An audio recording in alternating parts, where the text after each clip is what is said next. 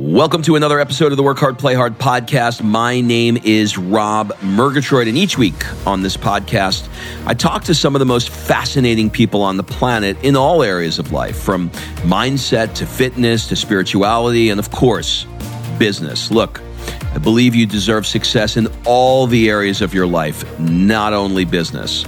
But before we get into today's show, you may want to join us on our next Work Hard, Play Hard experience. This year, we're going to be going to Mykonos and Marrakesh.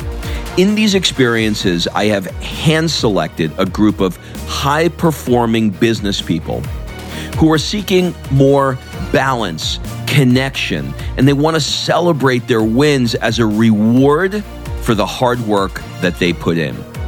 If you want someone to curate once-in-a-lifetime experiences and force you to play more, rush over to workhardplayhardexperience.com. Fill out an application so we can jump on a discovery call to see if this is a good fit for you. And remember, excuses are over. It's time to live. They have no life. They have no relationships with their kids. All they care about is, oh, I made money at 72. The guy is a fat, ugly piece of shit, most people, you know? Yeah. That's what they are. Now you got people like him, and then you got the other people that don't make a living, that have 4 fucking jobs, kill themselves to make their fucking $2,000 a week so they can live on Long Island. And it's disheartening. It kills people. That's what kills them.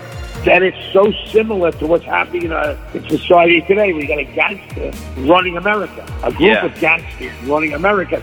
And, I did think, at the time, nobody would ever believe that a movie like this could become true. Hey, everybody, and welcome to another episode of the Work Hard, Play Hard show. My name is Rob Murgatroyd, and this episode, I'm not exactly sure what to say about it. So I think probably, first of all, let me say this. If you are easily offended, don't listen. If you have children within 10 miles of you, don't listen.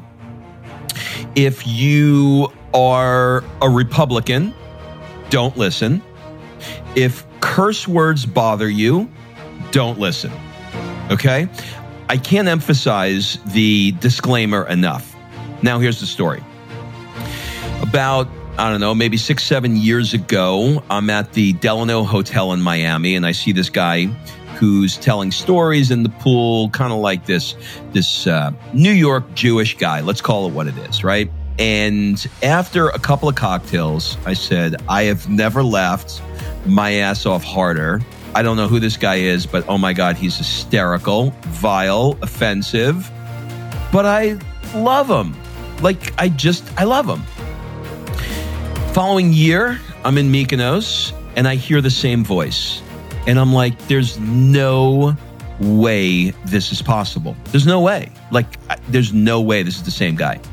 There he is. He's dancing it up. A year later, I'm in the Crown Room at JFK, getting ready to go to Europe. And who do I see? I see him there again. His name is Wayne Diamonds. Wayne Diamonds is known as the Garmento. In the 70s and 80s, he dominated the women's dresses and jumpsuit market. For those New York people, it's the schmata business. And he made his fortune. He cashed out at over $100 million and just decided that he was going to have fun. Well, as luck would have it, one thing led to another, and he ran into the Safdie brothers who created the new Adam Sandler movie in the West Village a few years ago. And they fell in love with him the way I did. And they said, hey, we'd love to have you in some of our rock videos. So in this interview, there was almost nothing that I was able to do to control this interview. I had to be myself, laugh, try and beg, borrow, and steal to get a question in. And then in the end, I had to ask his PR person who was setting this up for us how in the world she does this. And I'm just going to leave this interview exactly as it was. I'm not going to edit it. I'm not going to apologize for it. I am going to just give you the raw, unedited. My wife is looking at me like, are you sure you want to do this? I'm going to give you the raw and unedited Wayne Diamond interview. And if you dare, go on Instagram and follow the Wayne Diamond. So I'm going to leave it there. Hope you enjoy this. Oh, by the way, we had trouble with the technology, so I had to record it on my iPhone. So it literally is just a telephone. It's like a telephone call-in show. So everything went wrong with this interview and everything went right all at the same time. But I am going to be unapologetic, as they say, for the interview. Hope you like it. Sorry about the long ramble intro.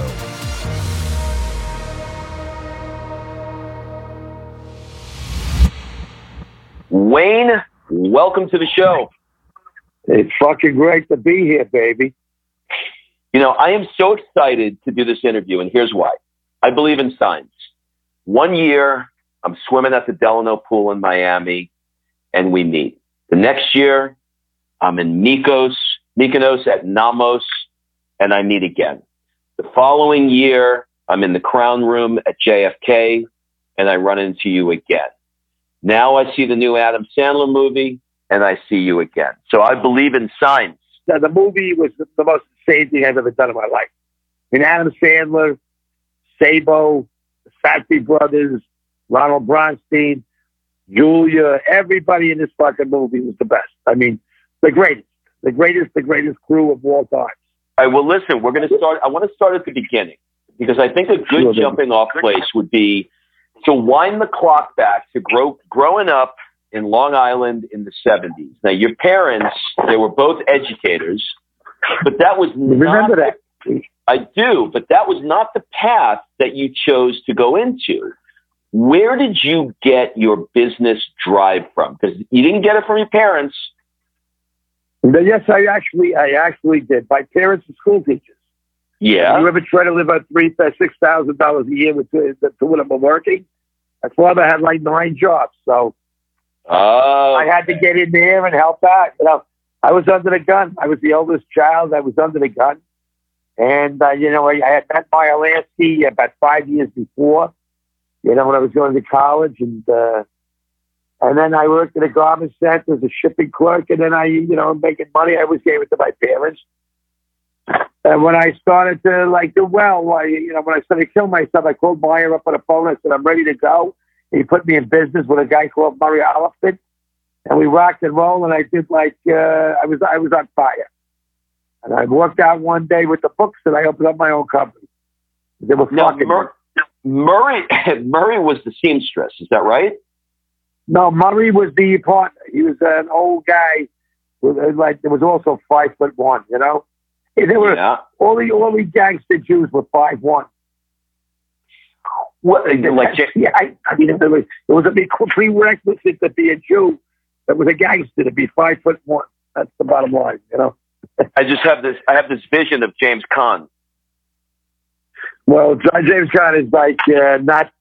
He would not be a Jew. He's too tall to be a Jewish guy. He's Jewish, but he couldn't be a Jewish gangster. You're thinking about the Gambler, right? And the Gambler were the Godfather. Either one. What was it? Well, I was going to say, Wayne, what was it that attracted you to the garment business? Like, why did you get into that? Because you weren't raised that way. We all like women, baby, right? I like to clothe women. I want women looking good. So I said, I saw all these guys. I mean, there was this guy, Alan Schwartz, and I knew he was accountant. I saw what he was making a year, and I said, this is the place for me. I was making in the old days like $1 million a year. I said, this is fucking great.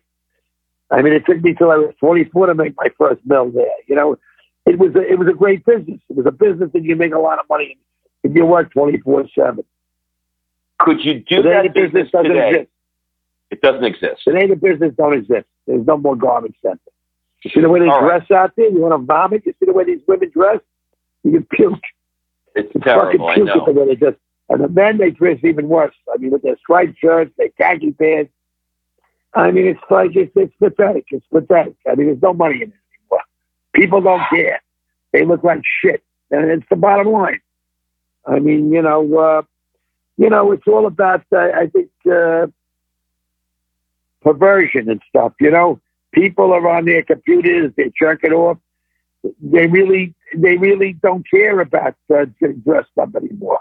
You know, they're too busy. They already had their orgasm. Why the hell meet a girl? Why go out? You know what I mean? Why do any of that? So they really don't care. It's not in their self-interest. You look good anymore. And the girls, what do? They go to H&M. They spend $20. They buy one of those stretch dresses. They get out of their office sweating like shit. They put the dress on. They don't even take a fucking shower. They go to a club with their girlfriends. And then basically they hang with their girlfriends. They don't even look like they're late. You know what I mean? That's what's going on today. I mean, I see it. All my friends are like 25 to 45. It's pathetic. That's why we don't have enough guys. You know, I mean, nobody gets pregnant. There's no kids. I mean, we got a nun generation here. A nun generation. I don't even call these the millennials. I call it the nun generation. I think you're right. Robin? Where did the name Garmento come from? Well, I mean, I was in a garment center, and you know, I felt like I was a Jew, but I always felt like I was like Italian. So it became Garmento. You know, it ended in an O. So you know, basically, I think that's where it came from. They gave me that name because that was a Jew that was like a garment guy, and you know, I wanted to be Italian, so they called me the Garmento. I love that. All right, so now you're in the garment district. You're making money, hand over fist. You're neighbors with Oprah. You're golfing with OJ. You're hanging with Steve Rubell, Ian Schrager. And for those that don't know, I'm not. Stop there. No. Ian Schrager, no problem. Steve Rubell, nothing to do with him. Oh, really? Steve Rubell was fucking my lawyer. They both got AIDS and died. I mean, they were gone. My lawyer was. You know, I don't want to mention that Donald Trump's favorite person that he follows in his footsteps. I think you know what I'm talking about. You're talking about Cohen? Yeah. Now, you know, a lot of people have heard of him, but I can't think of one person that I know who represented them in a divorce. What was that like? It was a 2-day situation, and if I would have gone along with him and what he said what I should do and how I should do it, I would never get a chance. I would never have gotten a chance to see my child ever again. I mean, this guy was a freaking animal. He didn't give a shit. He thought that nobody had any emotions at all. You know, very similar to Donald Trump. Yeah. A non-emotional person. And, you know, that was it. Bottom line, I got rid of him after 2 days. I gave that ex-wife of mine everything, all my money, everything in the house.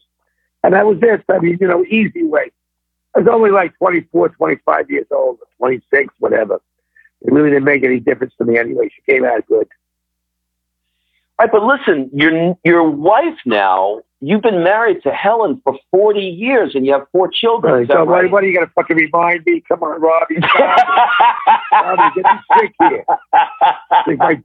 Listen, I got enough problems with my penis. I mean, leave me alone with this shit. Listen, I don't believe you. I'm going to tell you. Because here's what I'm going to tell you. You are in love with your wife. You have 4 children, and we're going to get into your children in a second. But I first want to ask you, what is the secret to being married for 40 years? Wearing glasses, a very strong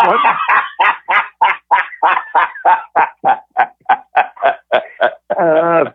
You know, wearing earplugs. And, you know, doing your own thing. You know, it's not easy. It's not easy. I mean, listen, Helen is the greatest. I mean, there's no doubt about it. She's my chauffeur. I mean, since I got rid of my other chauffeur, she does all the driving. She does everything. I mean, this fucking woman does everything. Has the cleaning done. I gave her all the money. She takes care of everything. She's a financial person now. So she does everything. And I go out and I have fun. That's the bottom line. That's the key to a good marriage. All right, now I want to talk about the kids. Your children, they were raised with privilege. And no, not like you think. I mean, they were raised. I mean, they went to Wheatley. Most of them, 3 of them went to Wheatley School, great school, and the other one went to Oceanside High School, Erica. And they weren't. The only thing they were embarrassed about was being driven by my driver every day to school in a Rolls Royce till they grew up. You know, That was the only thing they had. That was the only privilege they had. They're not, you know, my kids are more into the arts than they're into money. They're not. Where did they go to college? Where did they go to college? Yale, University of Pennsylvania, Harvard, Vanderbilt, Duke. You know, a few of the worst schools in America, you know. I mean, listen. That's, people could say what they want. They could meet you and they could say, this guy's out of his mind. But I don't. I look and I say he's crazy like a fox. He's got a wife that he loves. He's married for 40 years. He's got children that went to Harvard and Yale. He's crazy successful. And more than that, he lives a happier life than anybody I've ever met in person. Listen, people work their whole life and they want to make a bunch of money. They want to cash out with their millions. What was it like for you the day you got the big check when you sold your business? What was going through your minds? What was going through my mind? I was depressed. I didn't want to give up my business. I was kind of depressed. I lived a few years in Old Westbury after that. There's nothing exciting about getting up your business. There's nothing exciting. But I know the business was over. It was no more dress manufacturing business. Even in Europe, I mean, there was no money in the fucking thing anymore. So I said, that's it. I'm out. I was going crazy. My health was getting bad for the business. You know, when you're not making money and you're trying to make a little bit of money to keep your people alive, it's a stress. And I cared about the people at work. I mean, they were with me a lot of years. So I stayed in business an extra 2 years so that they could make enough money. When they left, I didn't have enough money, you know? Yeah. But it was rough. It's a rough thing. You never want to do that. And, retirement was a tough thing. And I retired a lot of years ago, about 25 years ago. And then I got into this thing about going to school, taking literature courses, history courses, a lot of acting courses. And I started to get into this shit. And I really liked it. I didn't do it as a kid. And I like being with all these kids, I mean, you learn more from the kids than you do from these old fuckers. All they talk about is money, And these are the kids talking about interesting things. And they're on top of everything. And, the teachers are great. And I learned a lot. And I got into acting, not for a living, but just have a good time and have fun with it. Well, we're going to get into acting in a second, but I want to ask you a couple other questions before we get into that. So in 2000, you retired. Now, here's my question. People are spending their whole lives. They're working because they want to make a bunch of money. What advice would you give for people that are killing themselves to make money? There's two different kinds of killing yourself. I got friends of mine, jerk-offs, that are 72 years old. The only thing they got to talk to me about is, what a year I had. I go to them and I tell them, go fuck yourself and die, you schmuck. They have no life. They have no relationships with their kids. All they care about is, I made money at 72. The guy is a fat, ugly piece of shit, most people, Yeah. That's what they are. You know what? They can't go to a restaurant and look good. They can't go out and put a suit on. They look like they got a big jackets. I don't want to say this. This guy's Stanley. He's a big fat fuck. And he goes out and he thinks, I'm a billionaire now. I look at the guy and I hate him now. He said, and it's enough to make me I get sick when I see him. Because it's what good is that shit? And his kids are all business. The kids all come and sit around him. You know why they sit around him? Because they're waiting for him to die to get the fucking money so they can drive around, This is a cheap motherfucker. Now you got people like him, and then you got the other people that don't make a living, that have 4 fucking jobs, kill themselves to make their fucking $2,000 a week so they can live on Long Island. And then they hear their neighbors sit there.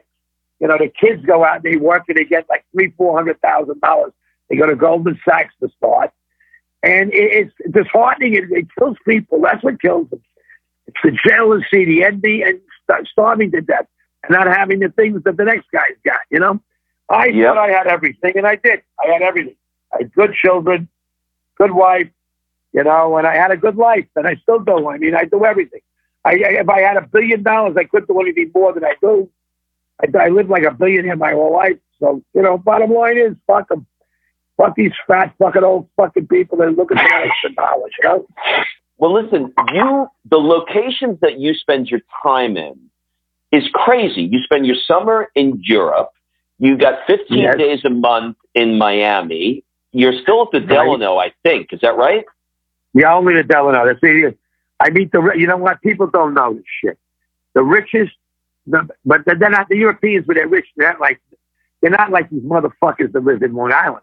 These people, though, they want to share their wealth. They don't know what to do for you. You know, I mean, it's great. All my friends, they're like, God knows what they got. But they enjoy their lives. And when they do a business, it's like a slow thing. They don't give a shit. That's why they're so successful over there. Here, they you know, to make the minimum, they kill themselves.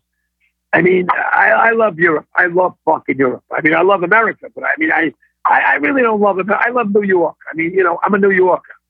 Yeah. I mean, if you want to call me an American, it's like going a little far out there. I'm a fucking New Yorker. That's what I am.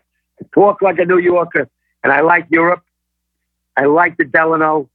I don't like Miami too much, but I like the Delano. I go to these other places in Miami. They go to the place. It costs them $10,000 a night. These stupid friends of mine. So they invite me to their pool. Come with me to my pool.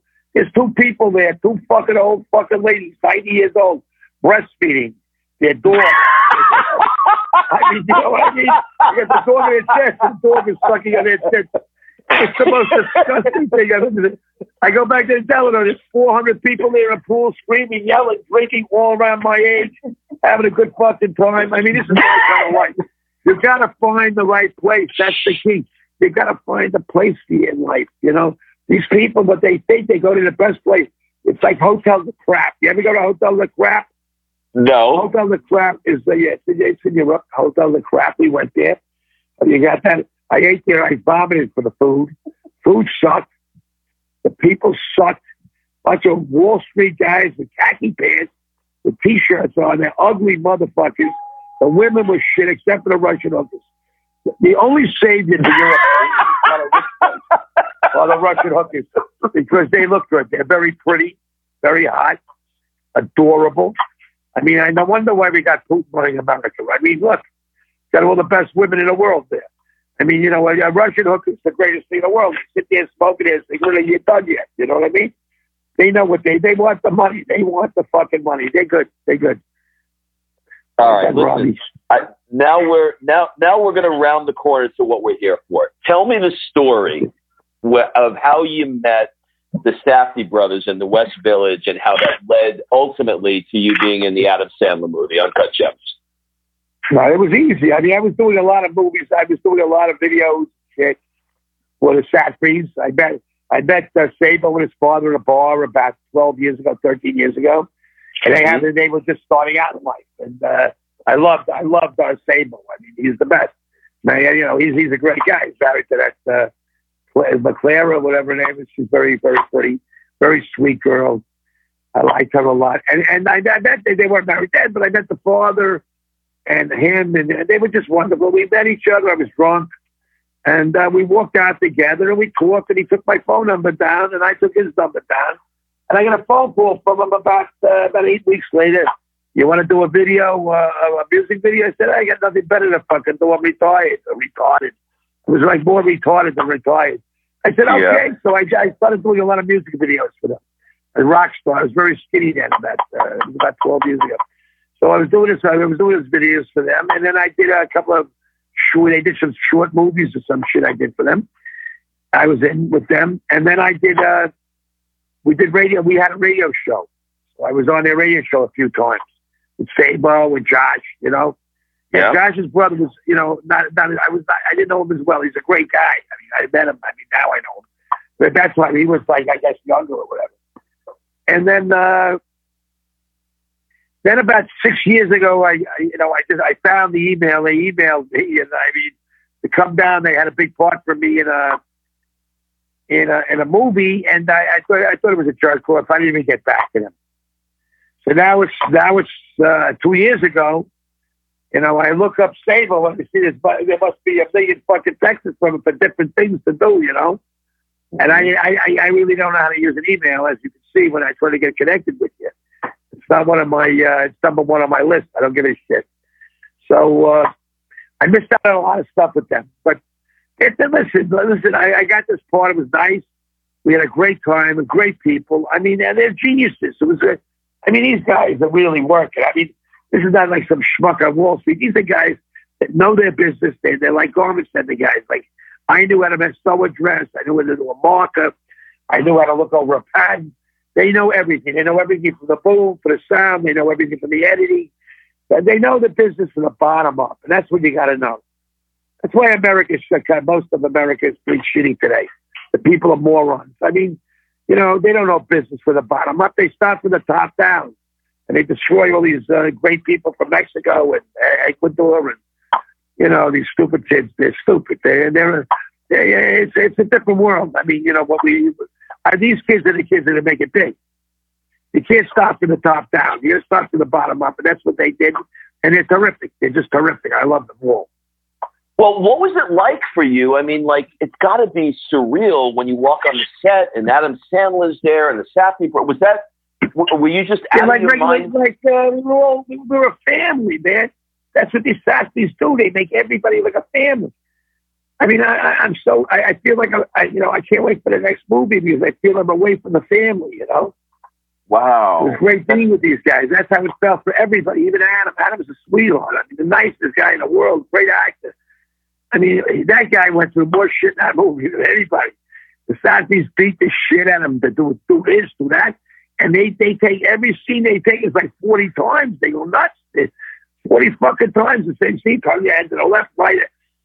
I memorized 400 fucking lines. By the time I got done with the first scene, I didn't remember one of them. I swear to God. It's fucking nuts. I mean, I felt like Harvey Keitel. I did. Harvey once told me that, hey, don't worry about the lines, kid. Just do the fucking narrative. You'll know what to do. He's right. If you worry, most of these movies today, I mean, you got to know the part. If you know the part, you're the person. I was this weird kid in the movie, you know, the weird guy, you know. I mean, I was like a cartoon character. It was a lot of fun. Do you get nervous at all? No. I never get nervous over anything. I don't get nervous. I get nervous like popping out of there. You know what I mean? Yeah. All right, I want to talk to you about stand-up. You're starting to do stand-up now. Yeah.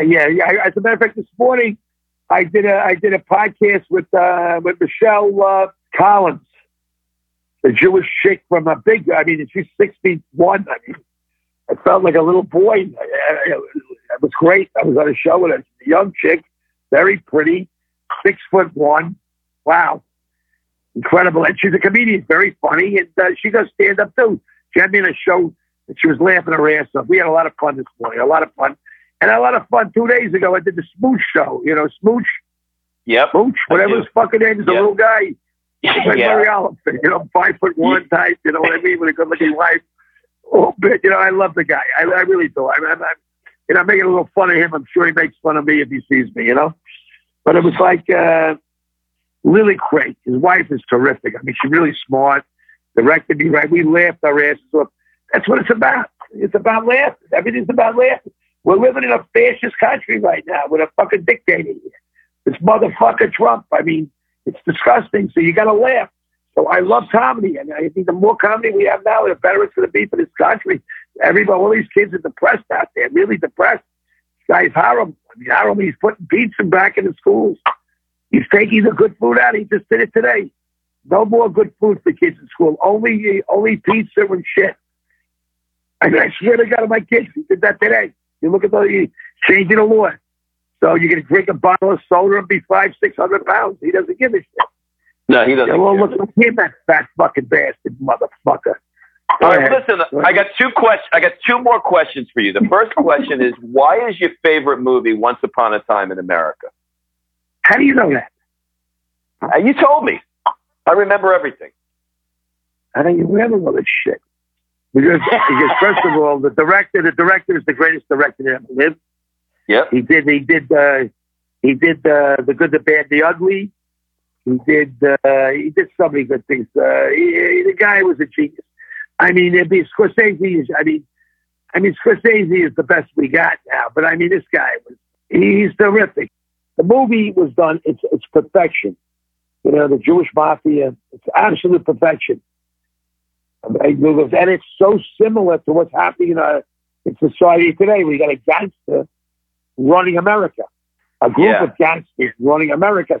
And, you know, I did think, you know, at the time, nobody would ever believe that a movie like this could become true. You know, it's like, it's insane. All right. Well, listen, I got my last question for you. I want to know where and how you maintain your hair, the tan, and your teeth. How do you do it? Well, the teeth, was easy. I had them all pulled out. I had implants put in. All right, that was taken care of. The hair I wash every day. If the minute go blow it out, it's 1,400 Broadway, I blow it out myself. You got to wash your hair every fucking day. If it starts falling out, get implants. I know a lot of the Syrian Jews down in Brooklyn. I sent them to Kashmir. They all got new hair. For me, my hair, I'm just very lucky. My hair stays in. I've never lost one fucking piece that I can remember. It just stays there. I'm very lucky. I was born with good genes. My father had his hair. My brother is going bald. It's terrible. I feel bad for him. Now, what about the tan? How do you do that? There's a new stuff that came out in the market. I've been using. It's terrific. What is it? I'm not bullshit either. I can hear for people. Something like instant evidence there. There's only one Wayne Diamonds, and I cannot thank you enough for doing this interview with me.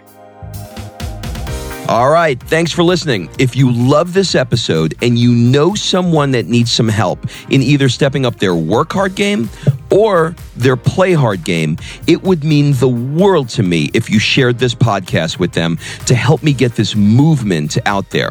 So if you like what you heard, head on over to iTunes, take 30 seconds and leave me a 5-star review, and I will be forever grateful. So until the next episode, excuses are over. It's time to live.